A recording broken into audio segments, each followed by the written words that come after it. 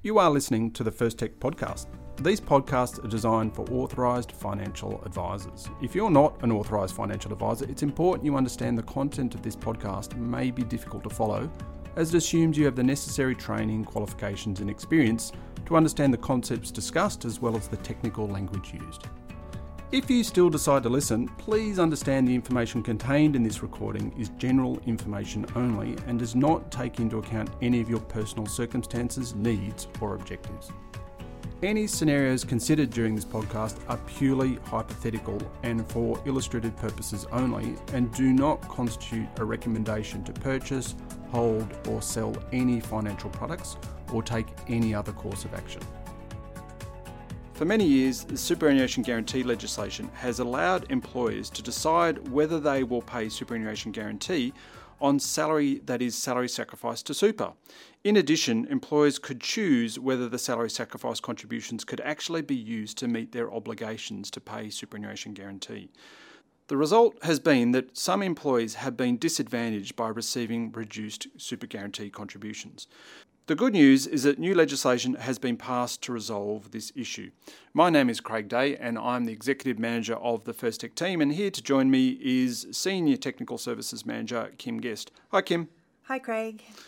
Now, salary sacrifice and SG. Now Kim, as per my introduction, I inferred that someone that is an employee could actually be worse off if they actually salary sacrificed under the old rules into superannuation. So they end up with, they take part of their salary, they direct that into super, and they end up with less super.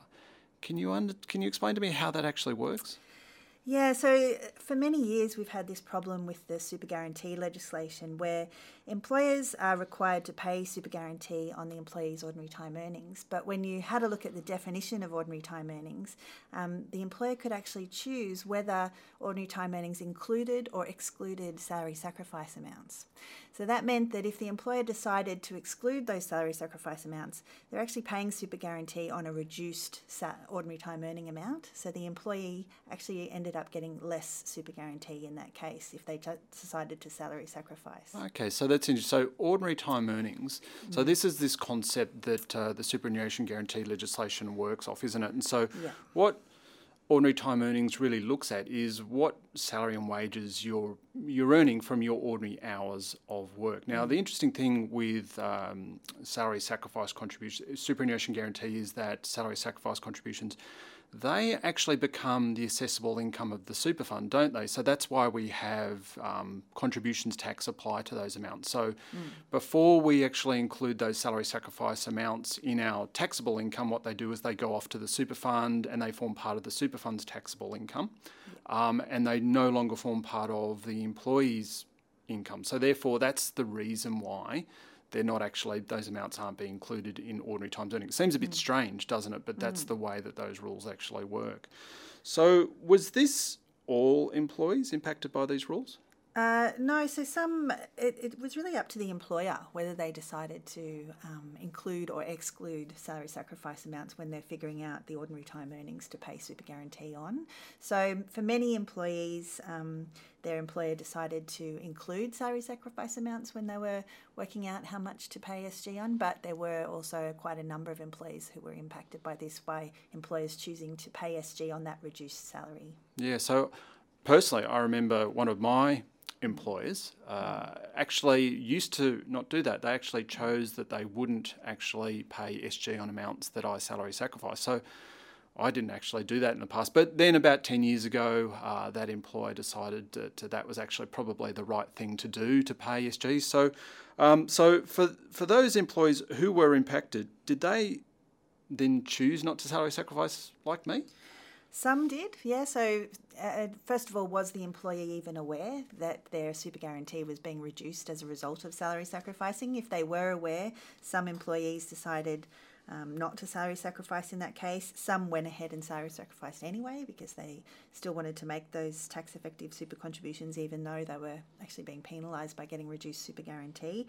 But there was also a large number of people who just weren't aware that they were getting that reduction. Yeah. I remember talking to an advisor, this is a couple of years ago now, and he was telling me about one of his clients that was employed by an employer that used to actually run seminars on the benefits of salary sacrifice because they actually did that. They would not pay SG on salary sacrifice amounts. So the more employees that actually implemented those strategies, it was better off for the employer. So not the most savoury of kind of activity. So this issue has been around for many years, but now the government has actually passed some legislation rectifying this issue. So how do these new rules work? So the one other thing I wanted to mention is that there's sort of two things that are happening before the new rules came in. One was what we mentioned, which is that the employer's paying super guarantee on the reduced salary, in some cases due to salary sacrifice. And the other thing is that some employers are actually using the salary sacrifice contributions to meet their SG obligation. So if I salary sacrifice $10,000, the employer then makes that $10,000 as a salary sacrifice contribution, which is actually an employer contribution.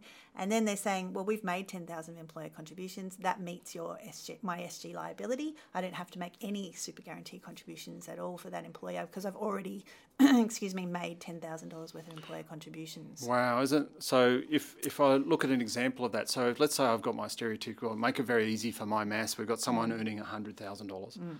And they go and salary sacrifice $10,000, then the employer actually potentially only has an SG obligation of 9.5% of $90,000, and that's going to be less than $10,000, the amount that I've salary sacrificed, so the employer can turn around and say, thanks very much, Kim, you've just actually paid my SG liability on my behalf. Exactly, yeah, so they get no super guarantee at all in that case. Wow, that's a terrible outcome. So these new rules fix this problem? It do, which is great news because this has been a problem for a long time. So now from 1 January 2020, the rules are going to change that definition of ordinary time earnings to be an ordinary time earnings base. And what that really means is that employers have to pay super guarantee on ordinary time earnings, including any salary sacrificed amounts. So they're not able to choose to exclude salary sacrifice amounts when they're figuring out, ordinary time earnings to pay super guarantee on.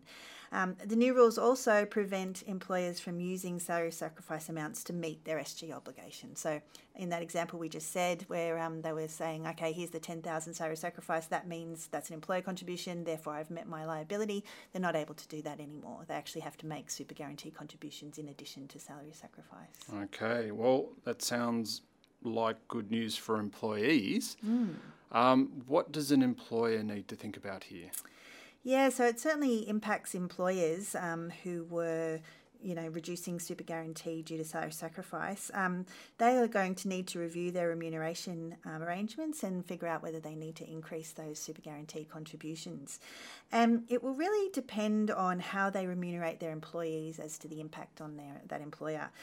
Many employers remunerate on a total package value. So, for example, I might say I pay you $100,000 and regardless of how much goes into super or how much you have as take-home pay, the overall package value is $100,000.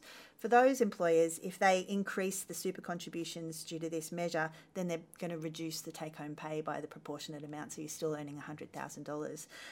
But for other employers who don't remunerate on a total package value, then increasing those super guarantee contributions as a result of this new measure will actually mean that the employer is receiving more remuneration overall. And so then it will be up to the employer and the employee to negotiate if that's what they want to do to figure out the new amount of remuneration. So in a way, the cat may be let out of the bag for some employers. Yeah, and it may result in some employers choosing not to offer salary sacrifice. Right. Well, that's so. If I replay that, what you just said, so the employers that arguably have been doing the right thing, ethically and morally towards their employees, no real impact. Because they've already been essentially including those salary sacrifice amounts in the SG calculations anyway, so no issue there. But it's those employers that have been deciding to reduce their their SG obligations due to a client salary sacrificing. They're really going to have to go back and review that situation. Now, you said there was an effective date. It wasn't 1 July 2019, and we're not backdating here. No, it's not backdated. No, it's 1 January 2020. So they're really going to have to think about reviewing those types of arrangements in the first 6 months of the year, and get on to that. Now, we've talked about employers. What about employees? Because you mentioned there that could potentially impact cash flow. Yeah, that's right. So for employees that were impacted by this measure, they're now going to get an increased amount of super guarantee. So for them, it really depends, again, on how they're remunerated. If they were remunerated on a total package value, so for that example again of $100,000, then this measure might mean more of their $100,000 is going to super, as super contributions, which means less take-home pay. And the employee would have to consider whether that's what they want to happen. Maybe they want to reduce their salary sacrifice contributions if they want to maintain that same amount of take-home pay. For those other employees who aren't remunerated on a total package value, then this may just result in increased super contributions and the same amount of take-home pay. So it's a good news story for the employee. Right. Another thing, though, to be aware of is the concessional contribution cap. So if these employees now are going to receive increased superannuation contributions, they may need to keep an eye on that $25,000 concessional contribution cap, because it may cause them to go over that cap in some cases. Yeah, that's a good point, because you can imagine someone, maybe closing in on retirement that may be salary sacrificing up to the concessional cap, especially if the employer's not been throwing any additional SG in, because the employee's effectively doing that for them. All of a sudden they're going to have an extra 9.5% going in, which may push them up and over the $25,000 cap as it currently is. So they would need to be reviewed in that situation as well. Yeah, they might want to adjust their salary sacrifice. I would also imagine good news here for financial advisors, because if you've got financial advisors wanting to recommend a client salary sacrifice into super, so they've come in, they've sought some advice about retirement planning. The advisor sat down and done the sums and says, right, based on what you're telling me and when you want to retire and what sort of level of income you want to retire on, you're going to have to start salary sacrificing. One of the things the advisor would have to do there is actually get their client to check with their employer about whether they were going to, do the right thing, or whether they would actually reduce so that probably makes it a bit easier for the advisor. Less rigmarole in terms of ensuring that a salary sacrifice strategy would be in their client's best interest, because they will know from the 1st of January 2020 that the employer can't actually do this legally.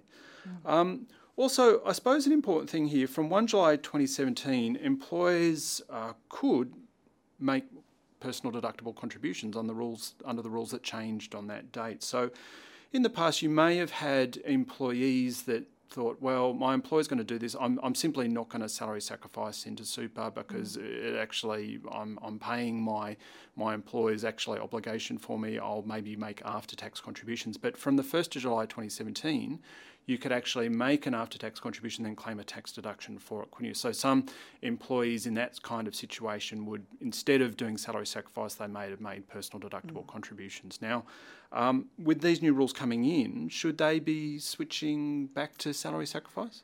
Perhaps. I mean, personal deductible contributions and salary sacrifice contributions have very similar tax outcomes in terms of, making tax-effective super contributions. But salary sacrifice does have some advantages in terms of cash flow. So regular amounts coming out of their salary, they don't have to find the money to make that large contribution at the end of the year, although I suppose they can make after-tax contributions throughout the year, and then lodge a notice of intent and that whole process. So there can be some advantages in just having those regular amounts come out of their pay as salary sacrifice rather than I would imagine some members or clients may like the idea of making a large contribution at the end of the year, maybe if a bonus comes through at that time, and then getting a deduction. Alternatively, it's important to understand you get pretty much the same tax outcome, assuming you're grossing your after-tax contribution up. But salary sacrifice, I think the benefit for me is that it's automatic. My employer does it on my behalf. I don't also have to worry about getting that contribution in before the end of 30 June. So every year, all trustees out there go through this phenomenon of everyone trying to make contributions at the very last second. So we don't have that risk there. Also, we don't have that risk of somehow failing to provide our tax deduction notice to the trustee by those crucial deadlines, and therefore potentially missing out on that deduction. So from a risk perspective, it's probably just easier and less risky to implement a salary sacrifice, but otherwise it doesn't really make much difference. That sounds about everything. Is there anything else I need to think about with these new rules? Well, I guess the new rules come in sort of halfway through the financial year. So they come in on the 1st of January 2020. So for that first, 1920 financial year, it'll be important to review clients to see that they're, not going to exceed their concessional cap, and whether their contributions need adjusting as a result of this measure as it comes in sort of halfway through the year. Terrific. Cool. Now, I think that does it all. Now, important for listeners just to remember that we do have an article coming out on this issue in the new year. So if after listening to this you want a little bit more detail and think through how this may potentially impact clients of yours that maybe are employers or employees, go and check out that article. Otherwise, thanks, Kim. Thank you. See you, Craig. See you, everyone. Thanks for listening to the First Tech Podcast. Please remember, these podcasts are designed for authorised financial advisors. If you're not an authorised financial advisor, you need to remember that any scenarios considered during this podcast were for purely hypothetical and illustrative purposes only and do not constitute a recommendation to purchase, hold, or sell any financial products or take any other course of action. And finally, you should read the relevant product disclosure statement before making any investment decision, and once again, consider talking to a financial advisor.